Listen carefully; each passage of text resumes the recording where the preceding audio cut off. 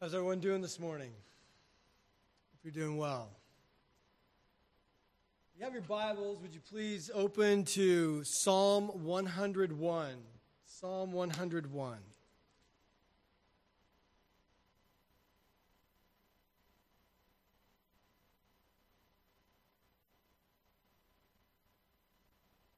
Really enjoyed this psalm, and I've enjoyed the time that people have come up and chosen a psalm that God has laid upon their heart and shared that, and it's been a blessing. So I appreciate everyone that's been able to do that. You can tell with my Bible, I really got into this psalm. It was good. It was really good for me. So let's open with prayer, and we'll begin.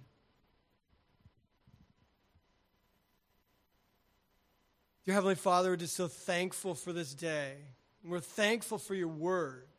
Your word, Lord, is a lamp unto our feet and a light unto our path. Lord, how can a young man keep his way pure, it says, by living according to thy word. It says in Psalm 119, oh, how I love your law, and I meditate on it all day long. Lord, we're so thankful for this playbook for life. A life journal of how to live your life. And we're just thankful for the Holy Spirit that you've given to us that just helps us to become more like Christ in our daily life. Lord, I pray that you'd help us all to be the Bible in shoes, that people would read our lives and they would see the Scripture. Lord, help us to live that out. We pray for just open hearts and minds, and Lord, would you teach me as well? Teach me, Lord, to help me to become more like Jesus, we pray. In Jesus' name. Amen. Really thankful for the beginning of a school year. Sometimes in college, the very first course that you take is a course called 101. And so today we're going to take a look at Psalm 101. And I want to entitle this, Following God's Example for Leadership. Now, we read books on leadership. We memorize quotes. We take classes on leadership. But this is a really interesting... Should I do it like this? Here we go. How about that? Is that okay? All right, thanks. It's always good to take a look at what God has to say about leadership. Now, I just want to set the stage before we get going on this too much. So what is happening is that we have taken a look at some different types of psalms. We've looked at psalms of praise and thanksgiving. That was one of mine that I did was Psalm 8. And the psalm that you read, 150 today, was a psalm of praise. It expresses God's glory. We've taken a look at penitential type psalms where they characterize sorrow and repentance. And so David talked about that last week in Psalm 32. We see that in Psalm 51. We hear that when we says, create in me a clean heart, O God, and renew a right spirit in me. That's Psalm 51. That's a psalm of sorrow and repentance. We've taken a look at psalms of wisdom, like Psalm 1 or Psalm 119. And those are psalms that are instructive. We've taken a look, in one of the psalms that I did was Psalm 55. Remember praising the Lord. Psalm 55, 22. Cast all your cares upon him. Those are psalms of lament. Psalms of lament are prayers for divine deliverance and when facing any kind of despair. You have imprecatory psalms where those are like Psalm 7 and Psalm 35. And they're psalms that invokes God's wrath and judgment against enemies. And we've heard some psalms that have been preached on that as well. We have messianic psalms like Psalm 2 and Psalm 16 and Psalm 22 that describe some aspect of the Messiah's person or ministry. And then we have a psalm that I'm going to talk about today. It's called a royal psalm. Psalms like 10 or psalms like Psalm 101. The focus is on the king as the son of David and God's chosen man to rule his people. So Psalm 101 is a psalm that's like that. So here I want to set the stage a little bit, and I want you to think of it. So the whole title is about leadership. So the first verse talks about God and some important foundational principles about God's leadership, things that David wants to incorporate in his rule, his reign. Then in verses 2 and 3, we talk about David's personal commitment to rule in a way that's godly, to follow God's example. And then in verses 4 through 8, it's talking about how David wants to incorporate those principles throughout not only his palace, but also the land. So do you see how that sort of works out? Now, one other thing that I wanted to mention to help you remember this, maybe to put this in your mind, to give you some sort of like association piece to think about. When I was in Honduras, I learned how to milk a cow, all right? I'd never milked a cow before. And so I call that milking 101. So I'm just learning how to do this, like David's learning what are the right ways to lead. And I sat on this 3-legged stool. And I wasn't very good at first, but I got a lot better. And I have a lot of empathy for farmers and anybody that's milked cows. When they tell me like they've milked like 10 cows or 20 cows, I milked 2 cows. And I'll tell you, after 20 minutes, my arms would burn. And at first, I wasn't milking very well. I mean, not much was coming out. Then you just sort of get a hand. And once it's like riding a bike, but I'll tell you what, it's still painful after a while. But the reason I mentioned that is I was thinking about, when I was talking about this with my mother-in-law yesterday, I was telling her about this sermon. I was saying that there are 3 main points in godly leadership that is talked about here. One, it talks about God's love.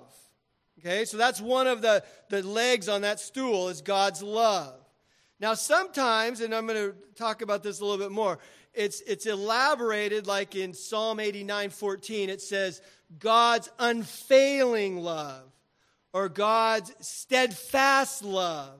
And we're going to talk about that. But that's important in leadership, is that type of love. Then it talks about justice. God's justice.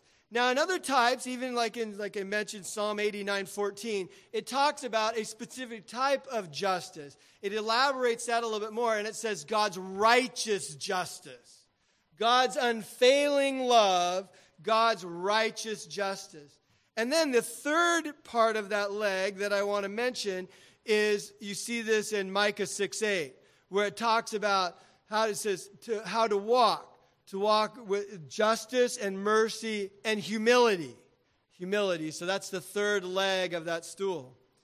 So the title of this sermon is called Follow God's Example for Leadership. Alex Haley, the author of Roots, has a picture in his office. I actually looked it up on the internet to see what that picture looked like. And it's there. It says, shows a turtle sitting on top of a fence post. The picture is there to remind him of a lesson he learned long ago. If you see a turtle on a fence post, I don't know if you've ever done that before. I used to do that. If you ever see a turtle but I took it down afterwards. If you see a turtle on a fence post, you know it had some help. Alex says, anytime I start thinking, whoa, isn't that marvelous what I've done? I look at that picture and I remember how this turtle, me, got on that fence post. It needed a lot of help. Yeah. The main theme of Psalm 101 describes King David's pledge. So he's thinking about his kingdom. And he's using God as an example for his leadership style. And the main theme of Psalm 101 describes King David's pledge to pattern his reign after God's way of leadership. Spurgeon mentions in his commentary on Psalm 101, they call it the householder's psalm. It is as assuredly as every master of a family, business, or organization would regulate his household by these rules of a conscientious psalmist. David understands that he is the turtle on the fence post, that God is the one who's chosen his reign, and that David wants to rule the right way by following God's plan. King David resolves to reign righteously, following the pattern of God's foundation of righteous rule. David is a man after God's own heart, and this psalm is a charter by which King David is committing to rule under God's guidance. In verse 1, let's read that. David says, I will sing of your love and justice. To you, O Lord, I will sing praise. In verse 1, we see David's upward praise to God, who has set him up on the throne. And in verses 2 and 3, we see David's inward resolve to live a life of uprightness, which we're going to get to. And in verses 4 through 8, we find an outward motivation to surround himself with people of integrity. In other words, sometimes when we say this, there was a guy that was a superintendent of our school one time, and he said, we need to get the right people on the bus. So that's sort of a colloquialism of what David's saying. He wants to get the right people in his kingdom to reign with him. So verse 1, many of us are leaders in one way or another in our homes, our jobs, or other organizations. King David desires to pattern his personal and his public life after God's righteous leadership. There are two chief qualities of God's divine rule: love and justice. In some places in Scripture, and I think I'd like to turn there, you can see this, Psalm 89. If you want to turn there, Psalm 89, verse 14. And it's not only here, it's in many places in the Bible. It talks about this. Psalm 89, verse 14. It says, righteousness and justice are the foundation of your throne. Love and faithfulness go before you. That's how God rules. It's righteous justice and it's faithful love. And we sing about that. We sang about that today. Great is thy faithfulness. And then we bank on that as a promise. In Isaiah 16:5, it also expands on these two important qualities by speaking of God's faithful love and righteous justice.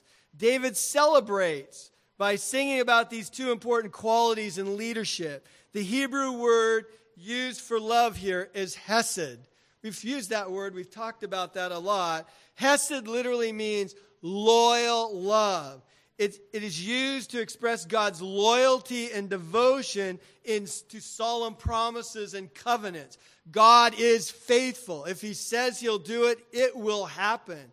That's the kind of love he's talking about. And when we talk about hesed love, it refers to steadfast or unfailing love. We see that in Psalm 51:1. And in Psalm 105, where it says, the Lord is good and his love endures forever. It's faithful forever. His faithfulness continues to all generations. The other divine leadership quality that David praises God for is justice, his righteous rule. You see that word in 1 Kings 3:11 when Solomon requests for this gift of wise discernment. You also see this same word in 1 Kings 3:28 when he talks, remember, about the question about the baby of whose it was, and for discernment. It says so in 1 Kings 3:28, it refers to the unique wisdom in the situation of a disputed infant. Righteous justice. That's the word is used. That's sort of an idea to remember. David was a musician. And he's expressing his joy in singing praises to God. The Hebrew word, interesting enough, is zamar, and it's for singing. It occurs 45 times in the Old Testament. And its consistent meaning is always singing praises to God. So David, this has a heart. He's a musician. He's singing to God, and he's singing to God for his faithful love, his steadfast love, and his righteous justice. So that's the first thing I see when we talk about leadership. Leadership, whether in a home or in a business or whatever, we have to have, okay, this is the characteristics of good leadership. And so David sees that, and he's singing to God and praising God for that. So now we get serious. Verse 2. Now it becomes like me. How does this affect me? What's the application for me? Here's what it says in verse 2. David is making a commitment to rule the kingdom according to the way God would want him to do, according to God's principles. He says, I will be careful to lead a blameless life. When will you come to me? I will walk in my house with a blameless heart. I will set before my eyes no vile thing. So he's getting really real about himself. Beginning in verse 2, we see a change of focus. The focus is from God to David himself. David is resolving to follow God's ways. David knows that to lead by example, he must focus on his own personal integrity.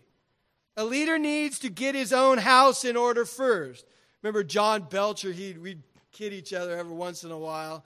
He'd always say, "Hey, Joe, is your house in order?" He was a principal a while back, and I'd say, "Yeah, it's in order. How are you doing with yours?" He goes, I'm good.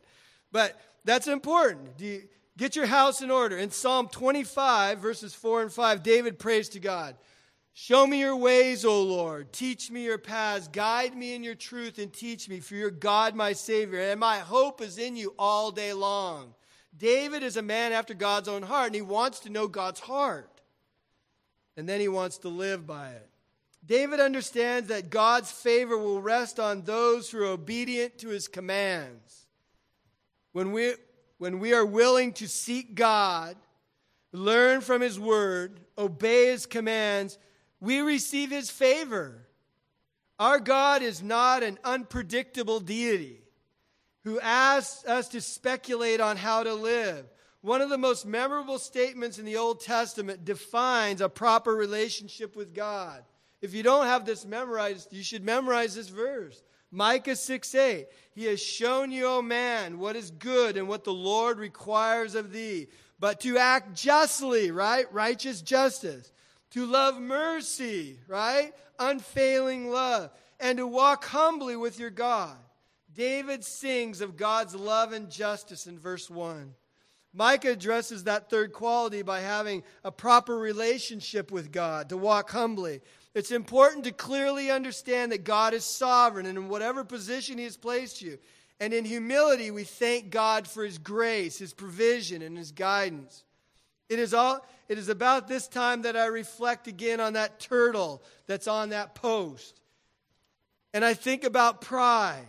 As I grow in Christ, the words of Henry Ironside resonate more profoundly in me than ever before. God is looking for broken men who have judged themselves in the light of the cross of Christ. When he wants anything done, he takes up men who have come to an end of themselves, whose confidence is not in themselves, but is in God alone. Notice in verse 2, David says, "When will you come to me?" David is yearning for God's presence. One of the prayers that John Stott would always pray would always begin like this: "Oh, Heavenly Father, may I always live in your presence, and may I please you more and more." That should be our prayer too. David longs for God's guidance and direction. David knows that the safest place to be is in living in God's presence. The most secure place for sheep to be is next to a shepherd. The safest place for the Christian is to stay close to the chief shepherd, Jesus. The safest place for a king is under the guidance of Almighty God, and David recognizes that. In a sense, my quest has come to an end. I have discovered that Jesus Christ is enough. He is all I need. He is my Savior, my sanctifier, my healer, and my coming King. He tells us to come to him and to learn from him. Victory comes by ceasing to live my own life and letting the power of God's work in me to will and to do his good pleasure. Am I learning to live a life of another? I hope so, because that person is Jesus within me. By committing to living a sanctified life and following after the Lord. So in verses 2 and 4, David commits to walk in his house with a blameless heart. In verse 4, David pledges to keep men of perverse heart far from him. This is really important. It says, I want to talk about this heart idea for a moment. In the Old Testament, in that understanding, a person follows the dictate of their heart, the innermost being. In biblical language, the heart was the center of a person's human spirit, from which spring emotions and thoughts, motivations, courage, and actions. In Proverbs 4:23, it says, above all else, guard your heart, for from it flows the springs of life. If we store up good things in our heart, our words and actions will be good. Jesus addresses this matter of the heart with the Pharisees in Matthew 12:34. He says, you brood of vipers, how can you who are evil say anything good? For out of the overflow of the heart, the mouth speaks. Indeed, we work hard to keep our outward appearance attractive. But what is in our heart is so much more important. The way we are deep down in our hearts is so much more precious to God. What are you like on the inside? When people become Christians, God makes them different on the inside. And He will continue to change us from the inside out as we seek Him. Die to ourselves, take up our cross, and follow Christ. God wants us to seek healthy thoughts and motives, not just healthy food and exercise. David focuses on having a blameless heart to rule, one filled with God's unfailing love and righteous justice. So in verse 3, I want to talk about this a little bit. It says, and I will set before my eyes no vile thing. David says that he will resolve not to set before his eyes any vile thing. As a ruler, he's an example, right? And he wants to live as an example for God. The eyes are the windows of the soul, and the external vices of this world can corrupt the internal sanctuary of the soul. Job says in Job 31:1, I have made a covenant with my eyes not to look lustfully at a girl. Spurgeon says, sin may enter a heart and fight for dominion, but it can never sit upon the throne. And I would like to talk about this word vile for a second. Remember, David desires to enjoy God's blessing in his reign. He wants to have purity in himself, in his palace, and is in his kingdom. So the Hebrew word Belial found in the Old Testament. It is a noun that means this. It means wicked, or lawlessness. It occurs 30 times and it refers to anything that's wicked, anything that's lawless or worthless. It's translated in Deuteronomy 13:13 as wicked men. It's translated in 1 Samuel 10:27 as a troublemaker. In 1 Kings 21:10 and 13, it's translated as scoundrel. In Job 34:18, the word is translated as worthless. It's not a good thing. But Paul uses it this way. Paul uses this Hebrew word, and it's not translated. He uses the word Belial. In 2 Corinthians 6:15, Paul uses this word Belial, meaning wicked or lawless, for Satan, who is the personification of wickedness and lawlessness. Think about this for a second. As a disciple of Christ, we must resolve to follow hard after God. Here's what he's saying here. I will set in my kingdom, as I rule, I will set before my eyes no Belial before me. No wicked or lawless or worthless thing before me. What does he want to set before him? For me, Paul answers that question. I will fix my eyes on Christ, who is the author and perfecter of my faith. How could we ever put the adversary in front of our eyes to corrupt our hearts if we truly want to follow God and have a blameless heart? David wants to have a blameless heart as he rules for God on earth. In verse 4, now we get even more real. So in verse 1, we're talking about these are God's characteristics for righteous rule. Okay? Then David is focusing on himself. I commit, I pledge in my home, in my business, this is how I will rule. I want to be careful to lead a blameless life. I will walk in the house with a blameless heart. I will set before my eyes no vile thing. But now we go to the next step. The people that surround you. So in verses 4 through 8, I'd like to read these again. Now think about this. I'll start it. It starts actually verse 3, the second part of that verse. The deeds of faithful men I hate. They will not cling to me. I've committed to this. The people around me, they will not cling to me. Those people that are faithful. Men of perverse hearts shall be far from me.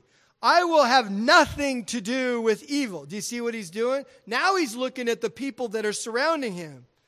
Whoever slanders his neighbors in secret, him will I put to silence. Whoever has haughty eyes and a proud heart, him I will not endure. My eyes will be on the faithful in the land, and that they may dwell with me. He whose walk is blameless will minister to me. Those people will minister to me.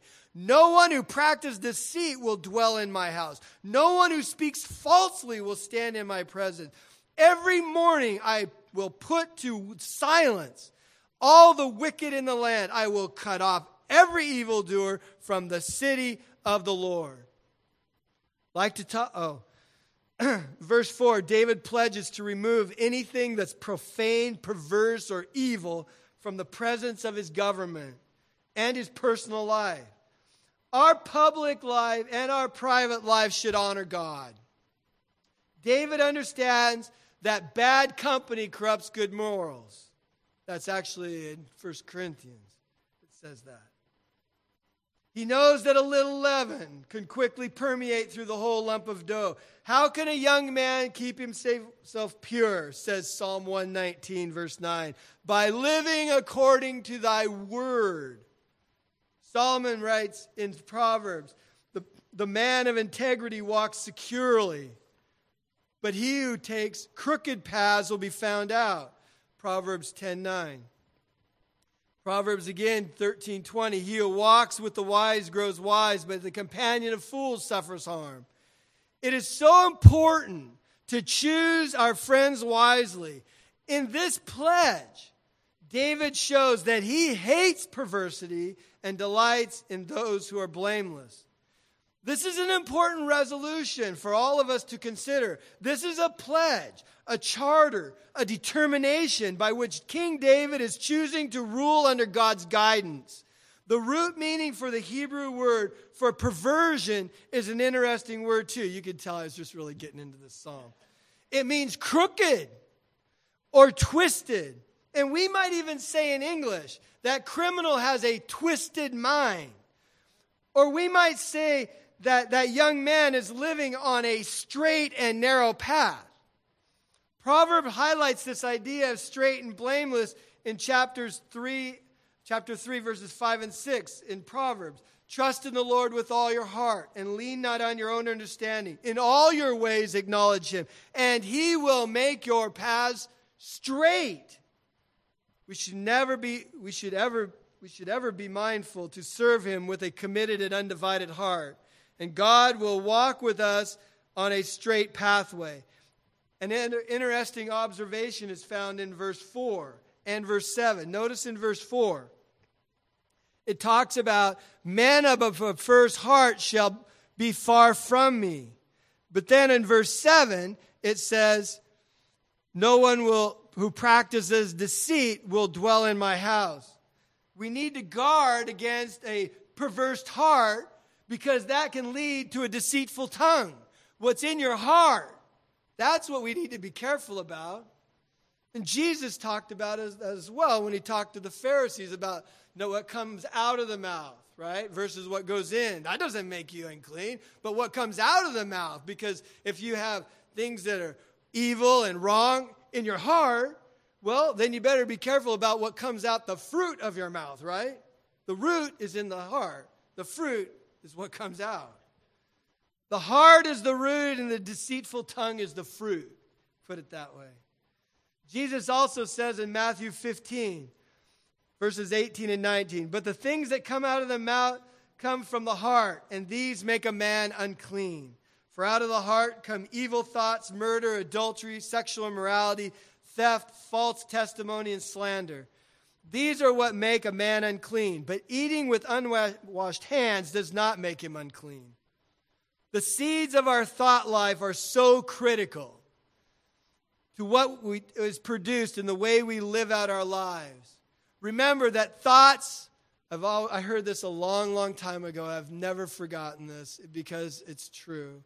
And so I've always tried to be careful this way. That, remember, thoughts lead to actions. Actions lead to habits. Now it sort of internalizes more. Habits lead to attitudes. Attitudes leads to your character. And character leads to your destiny, where you're going. There's a raging battle within each person that must be won. There must come a point within every soul about one's ultimate destiny. Oswald Chambers writes, "Have I made a decision about sin, that it must be killed right in me? Sin must die out in me. It must not be curbed, suppressed, or counteracted. It must be crucified." And that's exactly what David's saying. I resolve, I charter right here, make a charter. I've made a decision right now that I will not have unrighteousness in my kingdom.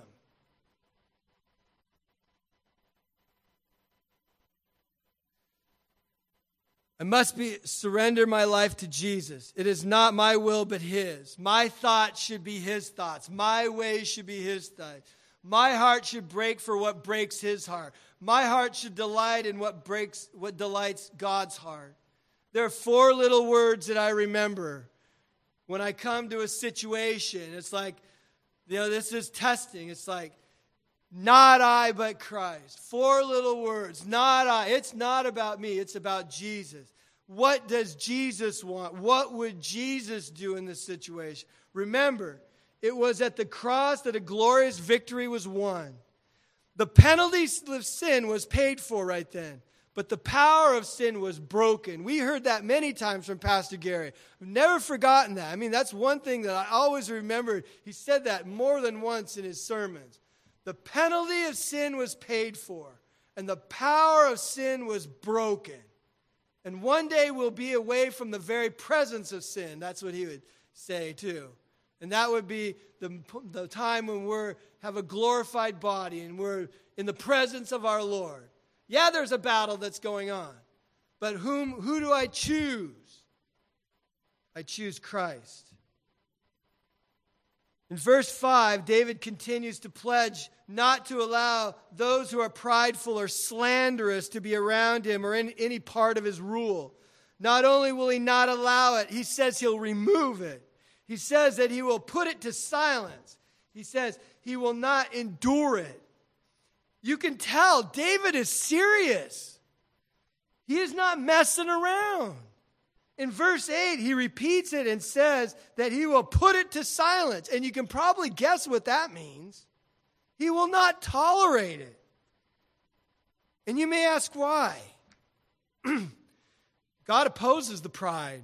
Opposes pride. In Isaiah 10:12 it says, "I will punish the king of Assyria for the willful pride in his heart and his haughty look in his eyes." Jeremiah says, "Behold, I am against you, O arrogant one, declares the Lord of hosts. For your day has come in the time when I punish you." Jeremiah 50, verse 31. Nebuchadnezzar learned the hard way.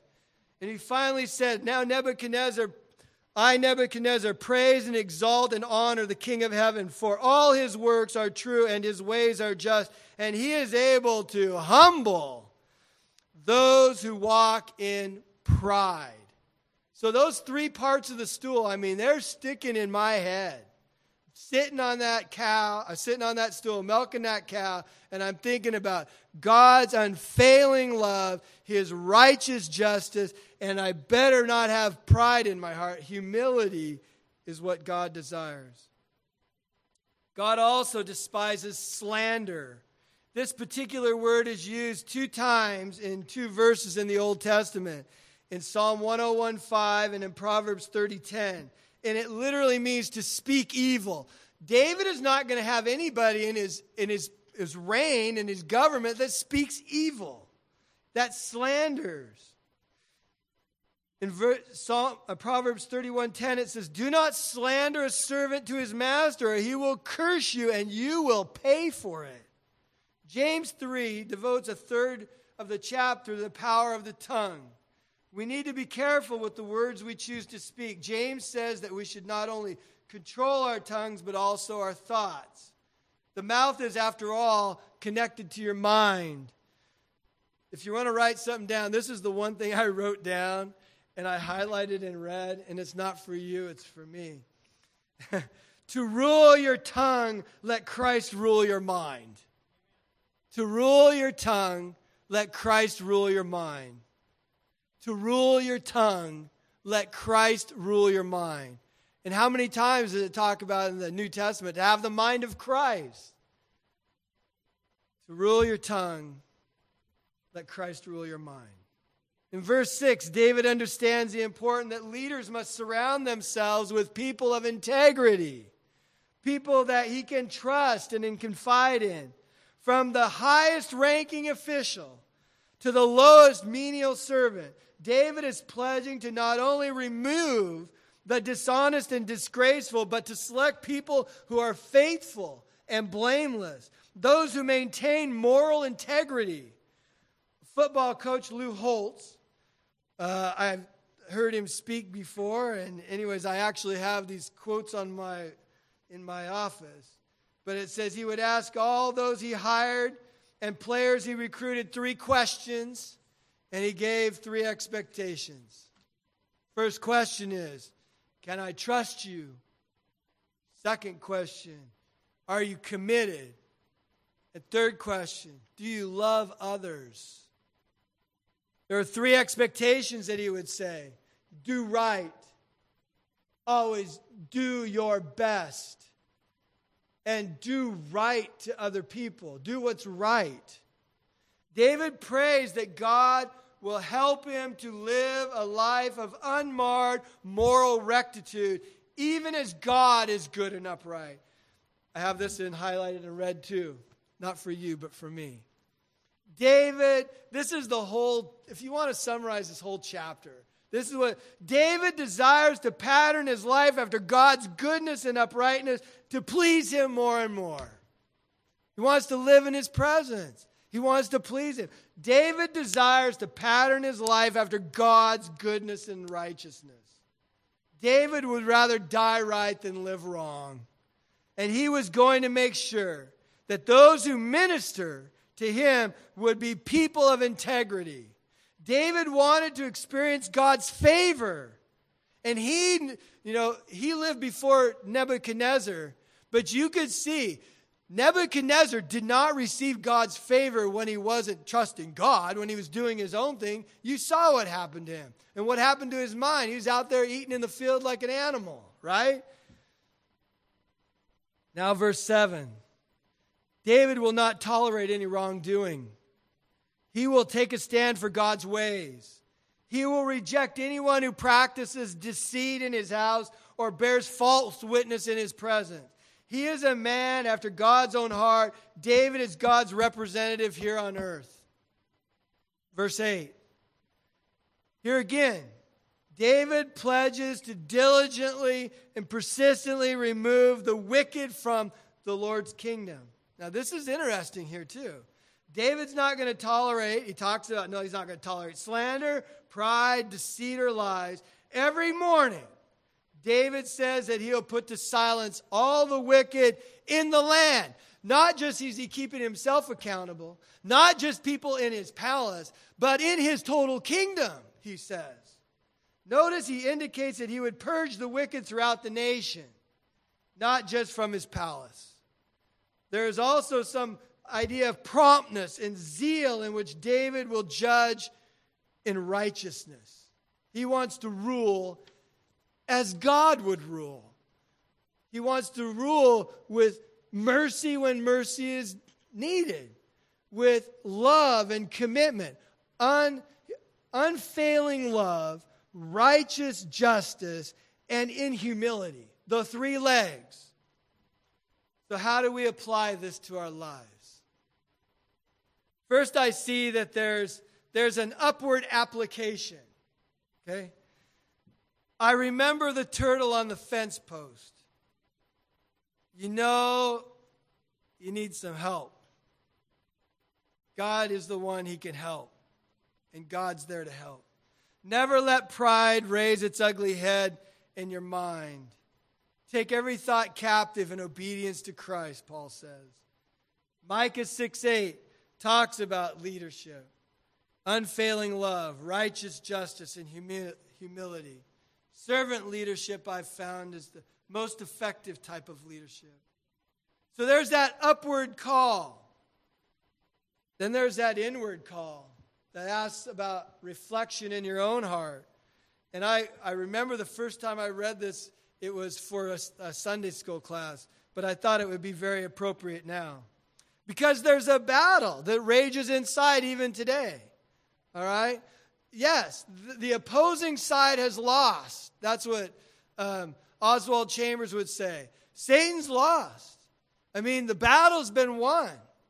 But this is what Oswald Chambers, how he said, but there's guerrilla warfare still going on. There's still attacks that are happening. We claim the victory in Christ, but those fiery darts keep coming out of nowhere. So when I heard this story, I thought, this is appropriate for right now. It says, an old Cherokee was teaching his grandson about life. A fight is going on inside me, he said to the little boy. It's a terrible fight between two wolves. One is evil. No vile thing, right? We talked about that. One is evil. Is anger, envy, sorrow, regret, greed, arrogance, self-pity, guilt, resentment, inferiority, lies, false pride, superiority, and ego. He continued. The other is good. He is joy and peace and love and hope, serenity, humility, kindness, benevolence, empathy, generosity, truth, compassion, and faith. The same fight is going on you, son. And inside every other person that's here too. And every other person too. The grandson thought about this for a minute, and then he asked his grandfather a question. Which wolf will win? The old Cherokee simply replied, the one you feed. There's a book. If you haven't read this book, it's a great book. It's called The Pursuit of God. The first chapter, you can tell I marked up all of this book too. It's called Following Hard After God. And it's I would encourage you, if you have this book, I have an extra copy in my house if you need one. I'll be glad to give it to anybody that wants it. But this is called The Pursuit of God by A.W. Tozer. The first chapter is called Following Hard After God. And it's in reference to Psalm 63, verse 8. And in some versions, like in, I think it's the King James Version, it says in my version, the NIV, like, cling to him. In others, it says to follow hard after God. And I just like the way he addresses this. He says, God opens our heart and our mind, right, to be able to come to him. It says the impulse to pursue God originates with God. But the outworking of that impulse is our following hard after him. When I read Psalm 101, David has made a serious commitment. He is saying, I will be careful to lead a blameless life. I will walk in my house with a blameless heart. I will set no vile thing. He's following hard after God. He's making a conscious decision to say, you know what? I'm not going to play games at the foot of the cross. I've heard people talk about that, like the Roman soldiers were playing dice and they were playing at the foot of the cross. The cross is a serious thing. I mean, we're talking about that in communion today. When Jesus says, to lay down, to take up your cross and to follow him, you're identifying with him, and it's a serious walk. It's not about something you wear about around your neck. Tozer puts it this way, following hard after God. David puts it this way, I'm not going to set anything before me that's vile. I'm going to follow God. So my question to you is this. What wolf are you feeding? Because if you're feeding the wolf that's anger and envy and sorrow and regret and greed and arrogance and so on, there's a battle. There's a battle. But if you're feeding the wolf that is love and joy and peace and hope, you fix your eyes on Christ. It's not I who live, but Christ lives in me. He helps you. He carries the yoke. He walks with you through it and those battles. So there's the upward, and then there's the inward, and then there's the outward focus too. Because there's a call. There's two things that I've really been impressed with these studies that I've been going through recently. There's this great commission, which is important. I mean, it's God's commission for us to go out into all the world and to preach the gospel. It's important. It's a commandment. But we can't forget about the great commandment either. The great commission and the great commandment. To love God entirely. Body, soul, mind, strength. And what's the second part of that? To love others as you'd love yourself. So, the Great Commission, yes. The Great Commandment, yes. It's both. That we should love God entirely, and that we should put faithful practice to our words in loving others. Let's pray. Dear Heavenly Father, I just thank you for your word. I thank you for the lesson of Psalm 101. The lesson of how you reign. You reign in righteous justice, unfailing love, and that we're to walk in humility. Lord, I pray that you would help us to follow hard after you.